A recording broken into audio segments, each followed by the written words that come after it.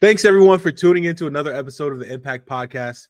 I'm your host, LBJ, and today I'm excited to introduce you to Xavier Pickett, CEO and founder of BuddyPass. Xavier has a bachelor from Hampton University in entrepreneurship. He also holds an MBA from James Madison University with a focus in innovation. He's a member of Forbes The Culture. He's also, in addition to being co-founder and creator of BuddyPass, he's the co-creator of the Black Vernacular Book Club. He holds a background in IT and project management. Xavier, I'm super excited to interview you today. Super excited to share your story with our listeners. How are you doing today? I'm doing good. Thank you for having me. Of course. When we got connected, I was looking at BuddyPass and I was like, I'm moving into the phase where I want to get to traveling more.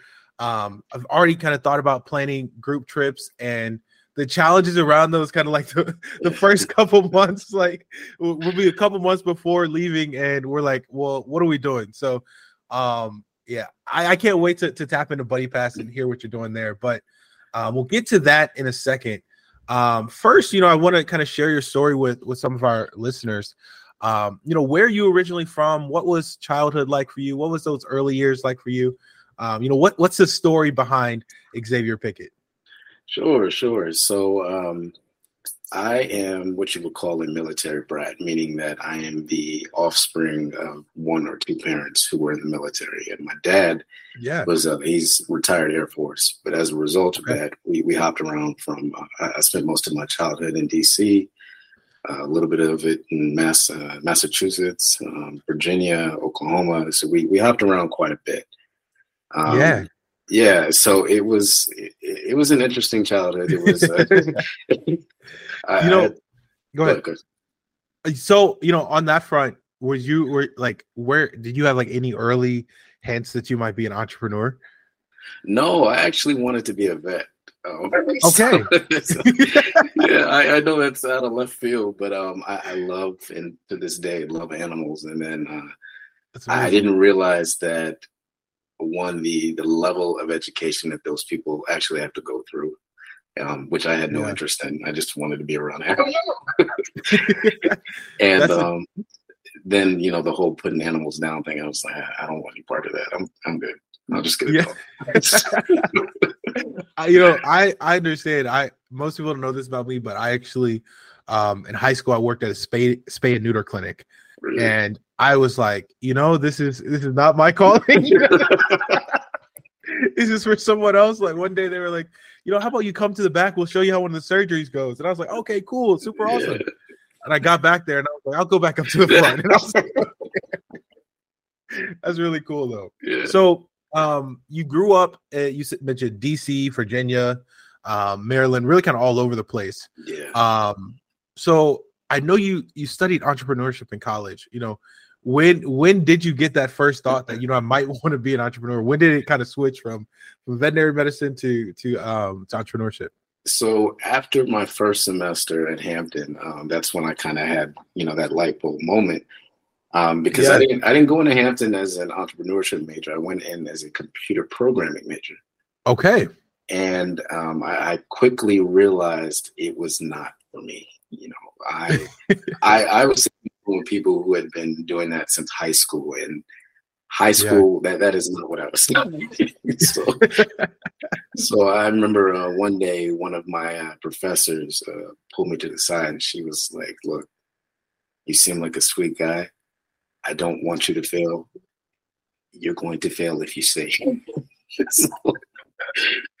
That's great. And I'm not the kind of person to give up easily or take anybody's word for it. So I'm like, no, I'm not. I got to that final man, and I should have listened to her. Again, I think we have a similar story there. When in college, I was wrapping up. So I studied communication in college, but I had a few extra credits at the end of my senior year, and I was like, I want to learn how to do computer programming. So I took a class. And similarly to you, most of the people in the class had already, been doing it before coming to college. So I'm in this class, senior, pass failing it. I'm like, I just need it for the credits. And one day after we had taken our first test in the class, the professor comes up to me. She's like, I know you're pass failing, but let's do everything we can to make sure we don't fail. I was like, okay, I'll get these credits somewhere else. I appreciated it though, because I remember I was talking with an old friend of mine, and he at the time was an entrepreneurship major at Hampton. I didn't even realize that was a thing, but we talked about it for a bit, and then he introduced me to some of the professors, and I realized I was like, hey, this seems kind of cool, Yeah. So I signed up. Hampton had an MBA program as well, but they made you cut your hair, and I had an afro at the time. I was, no, man, I'm my own person. That's incredible. But after a few weeks of doing it, I was like, hey, I like this. I'm good at this. And the more I think about it, I don't want to spend the rest of my life, no shade to anybody who lives this way, but I don't want my paycheck to be dependent on somebody else. Yeah. So, absolutely. I stuck with it. That's incredible. When you called home, you told your parents, hey, by the way, things are going great in college. Just wrapped up first semester. I'm switching my major to entrepreneurship. What was their response? So I had made the mistake of the week prior telling them it was going to be the MBA program. Okay. So this was my third call at that point. And they were like, brother, this is not cheap. Like, you need to pick something. Like, that's if great. Entrepreneurship is what you want to do, we support you, but pick something. Like, yeah. That's awesome. Okay. So you decided you want to go into entrepreneurship. You didn't switch after that, right? No. So you decided entrepreneurship. You go through the rest of your time at Hampton.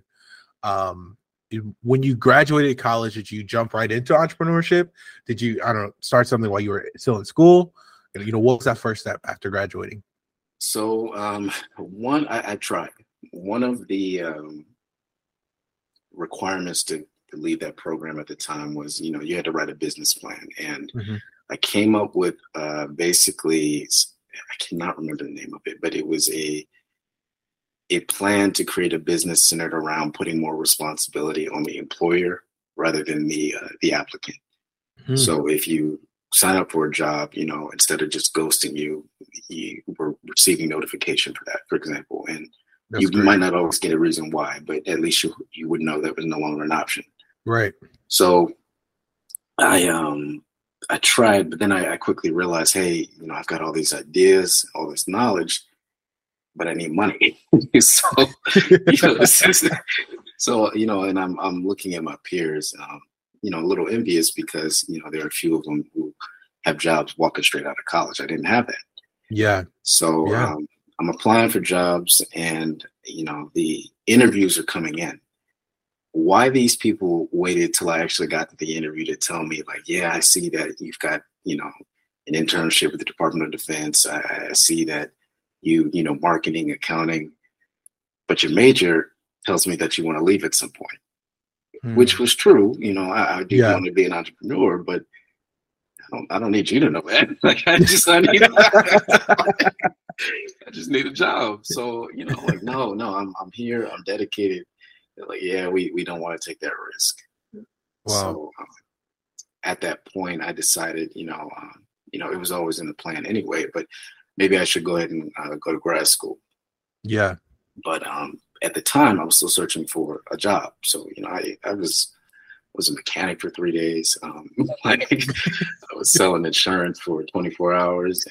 But ultimately where I wound up was Staples. Okay. And I remember that day, I applied for it. There was a Staples about 10 minutes down the street, and I got the interview. I'm like, look, it's retail. No shame in doing retail. Just do what you got to do, get your money, fund your stuff, and you're good to go.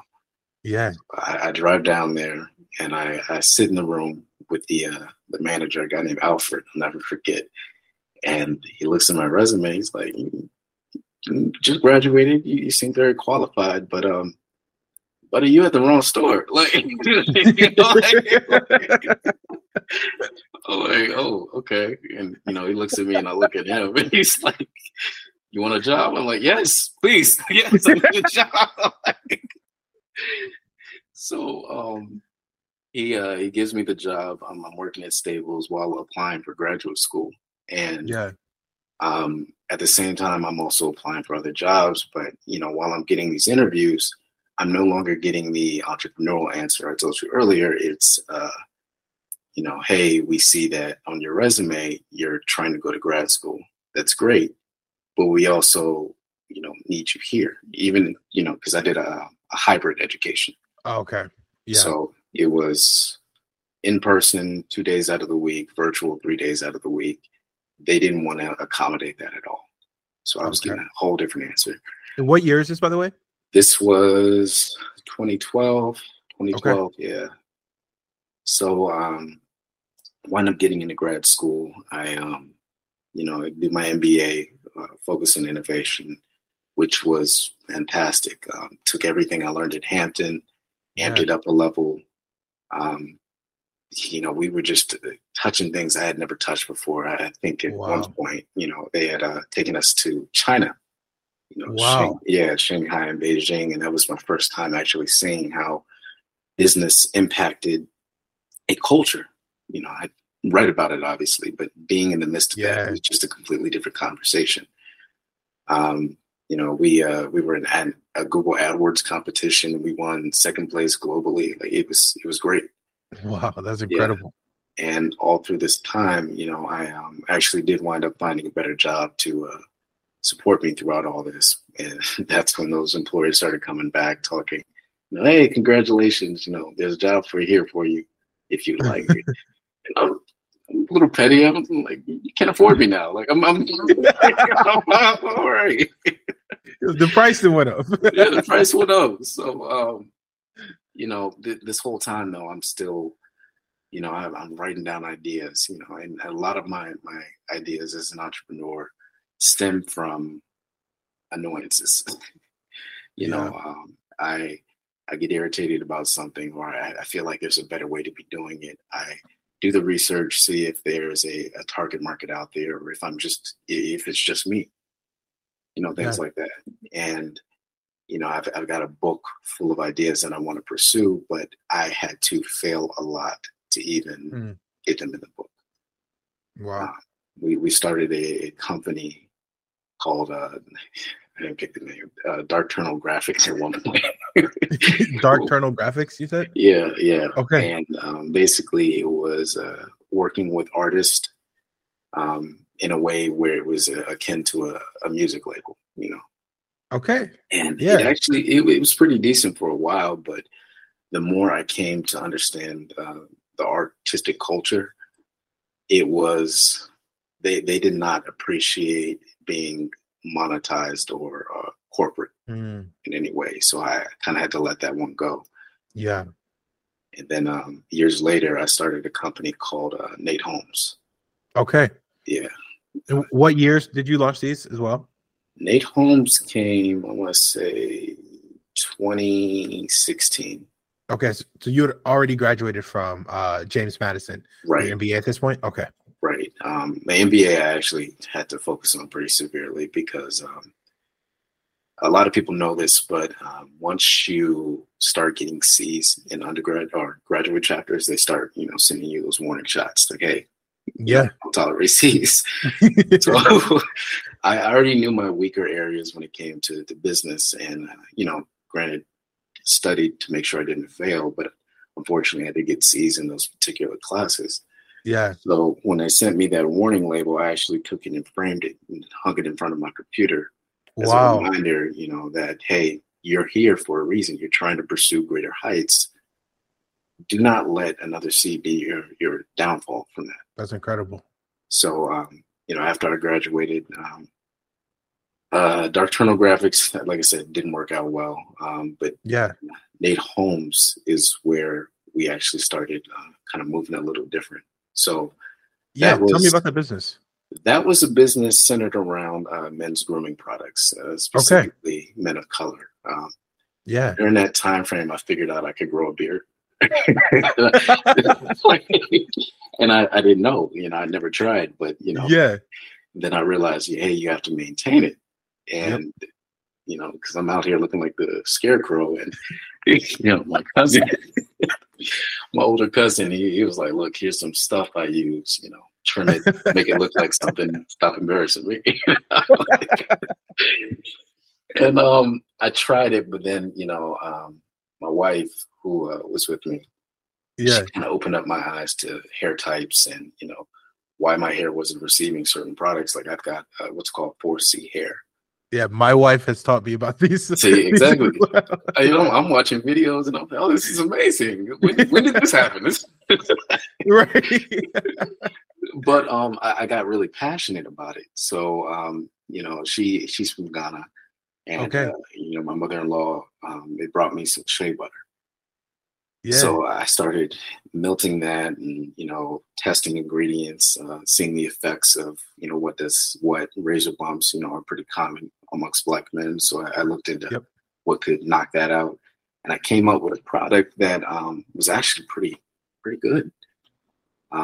Started awesome. selling pretty well. What took us out was COVID.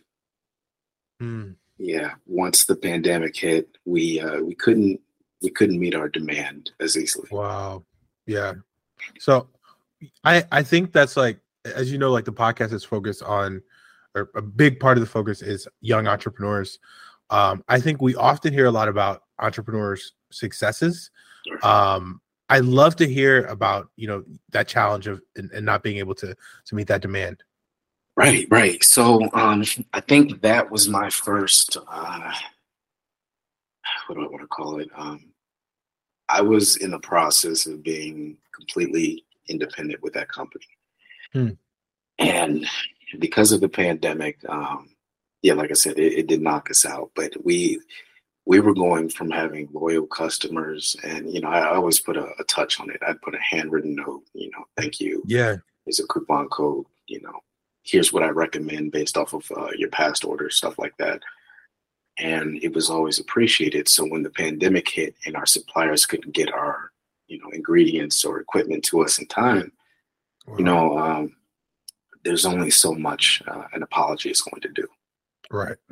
And while these customers were loyal, their hair doesn't stop growing. They've given me their money at that point. And, I reached the point where dealing with trying to meet the demand on these orders and sending out more apologies than the orders themselves was just becoming too much. At the time, we believe we had just, we had just had our second child, our daughter. Yeah. And we had just bought a home. After it was just a perfect storm of, hey, I might need to shut this down. Yeah. Wow. Yeah. Thank you. Thank you for sharing that. So that's, I guess, the pandemic. What was that, that first idea for BuddyPass? When did you, so after, I think you said it was called Wade Homes, is that correct? Nate Homes. So Nate Homes. Okay. Yeah. Nate Homes is, Nate is a shortened version of my grandfather's name on my mother's side. Oh, I love that. Was the last name of one of my ancestors on my dad's side. That's incredible. That's awesome. So after you said, I think I might need to take a break from this, did the idea from BuddyPass come right away, or was there another kind of business between the two? What was that time between, and then where did that idea for BuddyPass come from?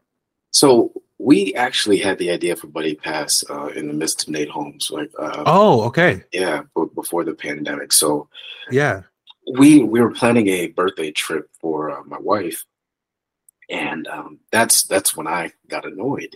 We started with like 30 people, and I'm emailing people daily, texting people, hey, here's some research.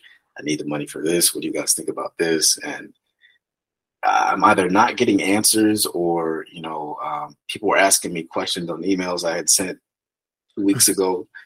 And we basically, long story short, we wound up dropping down to about 5 people, myself and my wife included.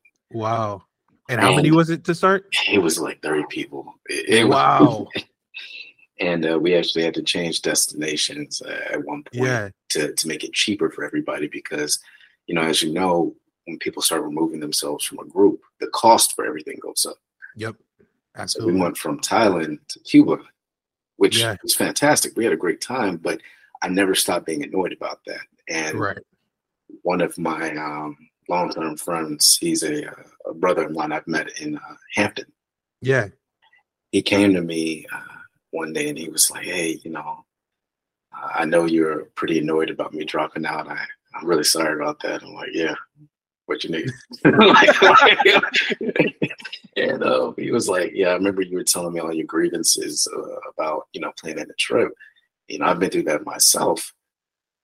Why don't we do something about it? Like, what do you mean? He goes, we're in the 21st century. It's not like we can't do something about it. We already know that there's an entire culture around people dropping out of trips or, trying to plan destination trips and just not getting anywhere from it. Like we have the knowledge, we have the tools, we have the money. Let's do something about it. That's incredible. Yeah.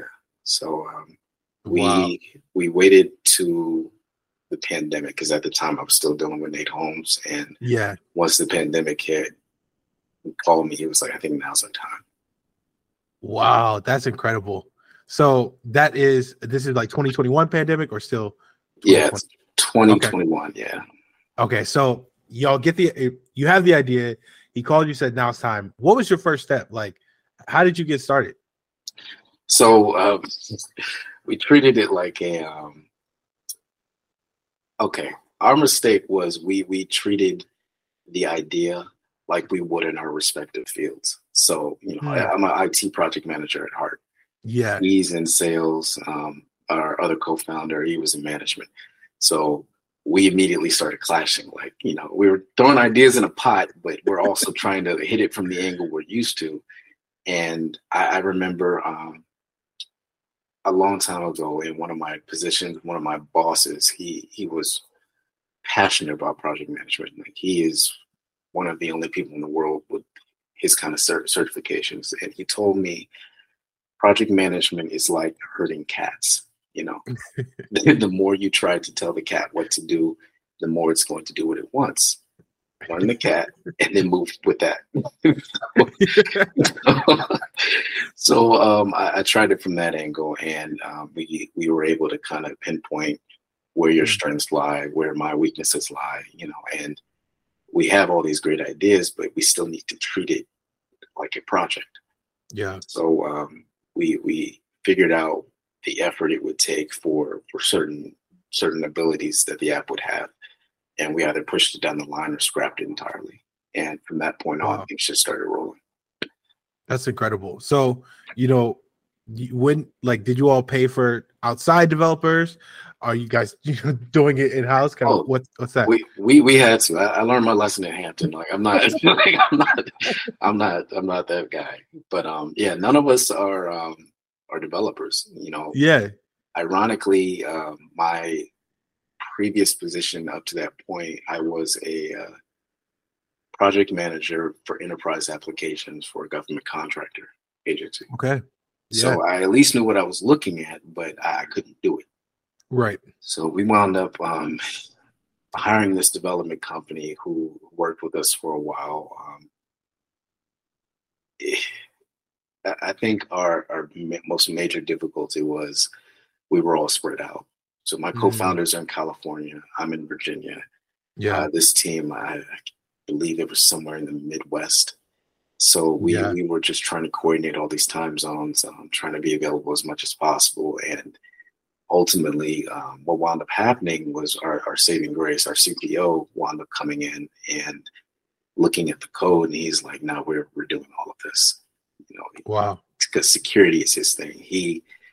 He does not want to put his name on something if he does not feel like your data as the user is going to be protected, which was great. A godsend. So after that, we just started. The ball just picked up a little faster, and we're liking the end product. That's incredible. So, I love that you said that. So you are the third technical co-founder, or third non-technical tech co-founder, on the podcast. I think it's super cool. It's, for example, like as a young Black person myself, I've thought about becoming a tech entrepreneur. And instead of, launching the business first, my initial step on a former project was to go and learn how to code myself. And I feel like in that process, learn how to code a bit, but I lost a year that could have been focused on, on building a business and not necessarily building a product. So I love to hear that. I love to see y'all are doing this. And I guess my question out of that, what advice do you have for the prospective young Black tech founder who is not technical? Oh, my advice would be, and this is something I actually learned during my graduate program, which was at the time counterintuitive to what I had originally believed, is learn your strengths. If your weakness is, computer programming or accounting, learn it. Don't necessarily pour all your efforts there, because you're going to spend more time just trying to be average as opposed to, pouring your efforts into your strengths. And if you know that's a weakness, then you need to make the business or the idea as attractive as you can to somebody who potentially has that strength. That's incredible. We got, I don't want to say lucky, but our CTO really believed in our idea. He shared those grievances. He loved the product, and what wound up helping us. So my co-founders are both members of MPAKT Sci-Fi. Okay, yeah.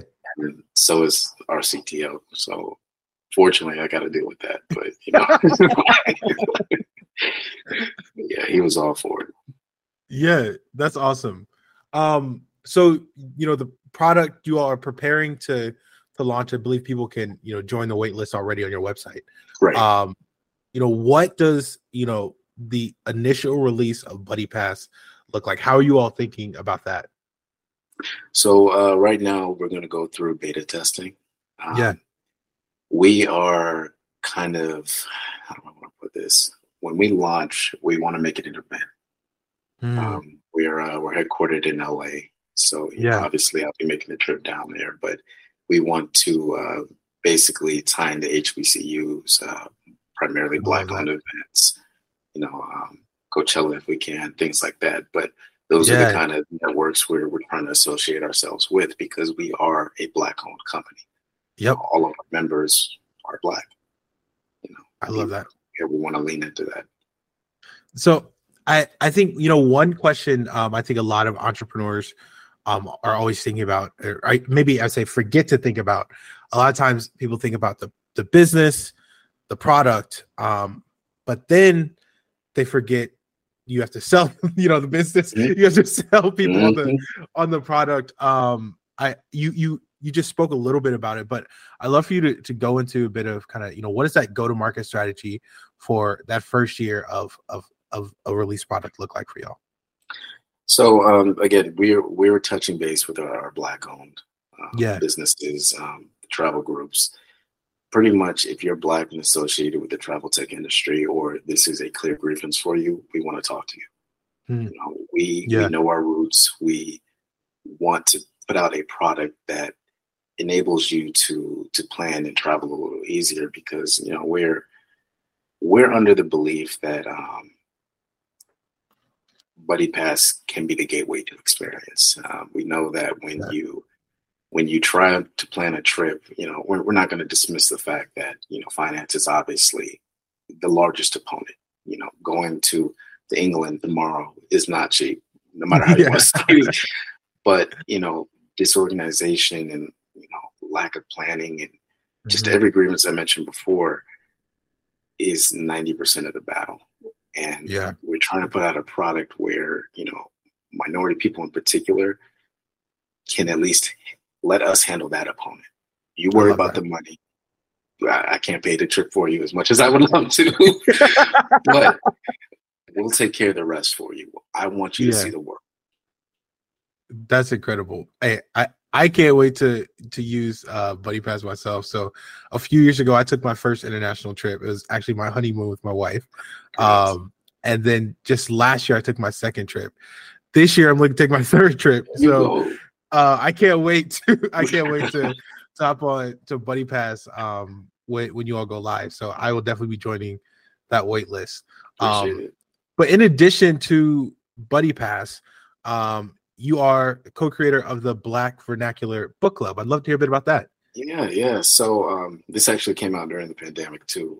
Okay, so you were like doing it all in the pandemic. Yeah, man, I get restless, and I wanted to read a bit more, and because I got this whole library at home. Probably touched about a half of it, and it was irritating. Same.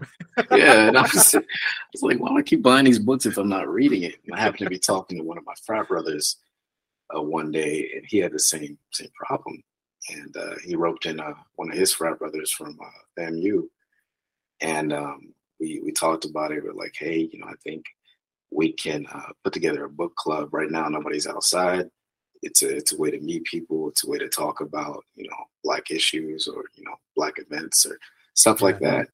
And the Black Vernacular Book Club was formed. We put together a website, a group chat, and it surged immediately.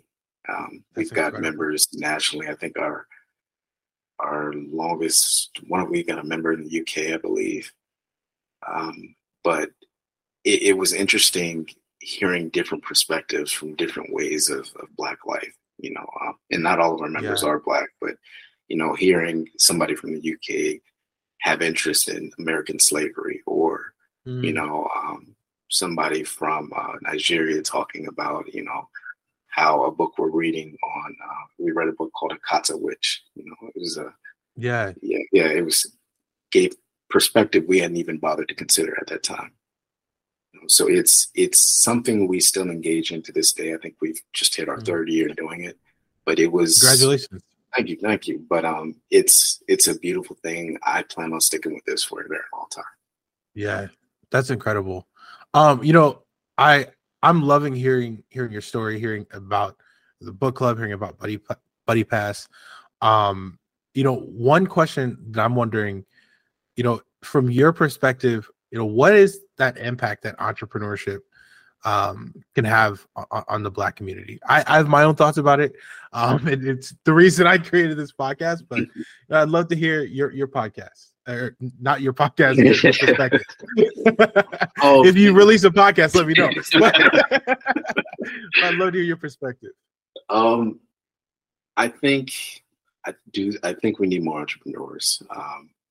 But not solely entrepreneurs. That's where I kind of disagree with LLC Twitter a lot. Because the people who are launching businesses, I'm 100% behind. We always hear, we need to have a seat at the table. I don't want a seat at the table. I want my own table. So I'm all for that. But you also need to employ people who are comfortable working for you, and if they look like you, So I think that's the best way we're going to start generating increased wealth in our community. Because we have wealth. We do. But if we're working toward it in the same cycle and funneling it the way we need to, I think entrepreneurship might be the path we need to pursue for that stuff. That's great. So we're, just through Q1 of 2023, what does the rest of this year, but even going into next year, look like for BuddyPass? And then I'd love to hear the same on the Black Vernacular Book Club. What does the future look like there? So this year, BuddyPass, obviously we're going to be launching. I would like to see, and I'm talking to all these people out here, as many users sign up as possible. You need us. We want you. I don't want to see you on any more Excel sheets. It's 2023. No more unanswered texts, kick them out. And no more multiple tabs for research. And I know some of y'all got them open as I'm speaking now. Closing. It's a new day. But I want to close out 2023 with BuddyPass in such a conversation that it's associated with travel in a way that's indistinguishable. So you think about, and I might be dating myself here, but there was a point in time where Kleenex was the de facto name for tissues. Mm-hmm. Every tissue brand is not called Kleenex, but they had become such a staple in the industry that, Yeah. You say grab me a Kleenex, you didn't say grab me a tissue. That's Yeah. where we want BuddyPass. That's great. So beyond 2024 and 2023, if you could envision, you just spoke a little bit about it, but if you could envision kind of a decade from now, where is BuddyPass? Is it, publicly traded company? Is it, something you're leaving for your legacy? What is BuddyPass a decade from now? Oof, a decade from now. So ideally, I mean, if we get to a publicly traded company, I have to see where we are at the time. I wouldn't be against it, but we have some ideas for this company where there's a lot we can push out. I think with the emergence of the metaverse, for example, that's something that we're currently looking at.